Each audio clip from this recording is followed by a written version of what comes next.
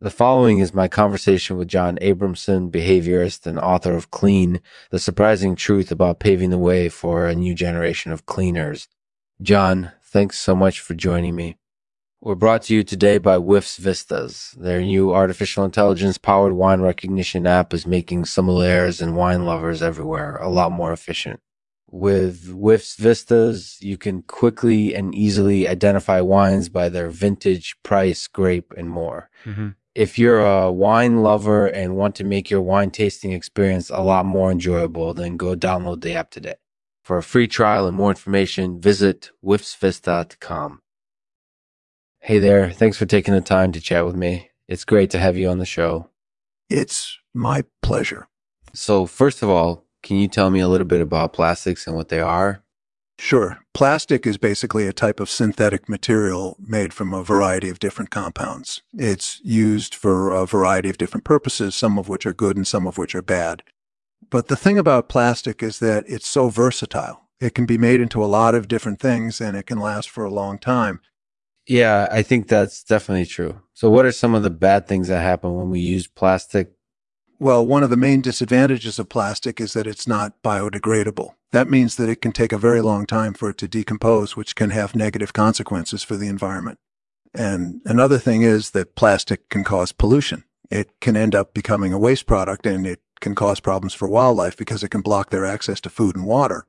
Yeah, I can definitely see how those two things might be a problem. So how do we get to a point where we're using so much plastic? Well, plastic really took off in the 1950s and 1960s when there was a surge in production. And part of that was due to the building of the space program.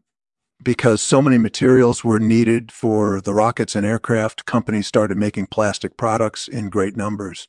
That makes sense. So what do you think are the consequences of all of this plastic consumption? I think one of the main consequences is that it's been bad for the environment. We've been using so much plastic that it's created lots of pollution, and it's also been a major contributor to climate change. And as you said, it's also been a problem for wildlife because it's filling up their environments.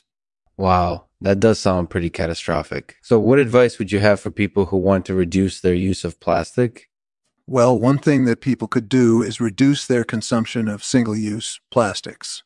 For example, they might try to avoid using styrofoam packaging or plastic bag. And they could also try to reduce the amount of coffee they drink in styrofoam cups or with cardboard straws. Those are just a few examples, but they're all small things that can have a big impact. Yeah, I definitely agree with you there. And I think that this is something that more and more people are starting to realize and take into account. So do you have any other thoughts on solutions to this problem? Yeah, I do actually. I think one solution is to develop more environmentally friendly technologies for making plastic products.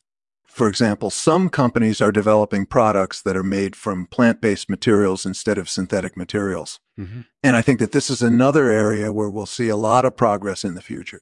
That sounds like a sensible solution, one that hopefully will eventually help us address these issues head on. So overall, do you feel like plastics have had a significant negative impact on our environment and our health?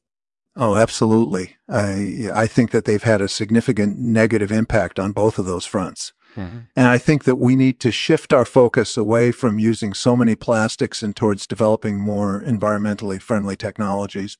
If we can do that, I believe that we'll be able to improve our environment and our health at the same time. Yeah, that makes a lot of sense. So thank you for joining us today, John. This was really insightful. Thanks for having me. I enjoyed it. Thanks for listening to the Lexman Artificial Podcast. If you'd like to be notified when a new episode is released, please subscribe on iTunes or your favorite podcast app. We'd really appreciate it. And as always, we'll end the podcast with a poem today read by John Abramson. It's titled The Plastics Epiphany. The plastics epiphany came to me as I looked at my possessions in dismay. All those solitary plastic pieces suddenly seemed so wasteful and perverse. In retrospect, they made me feel alone. Yeah, it was a hard thing to learn to unlearn, but I'm glad I did because my life has been improved. Living without those needless but ubiquitous reminders of all that we've forgotten how to savor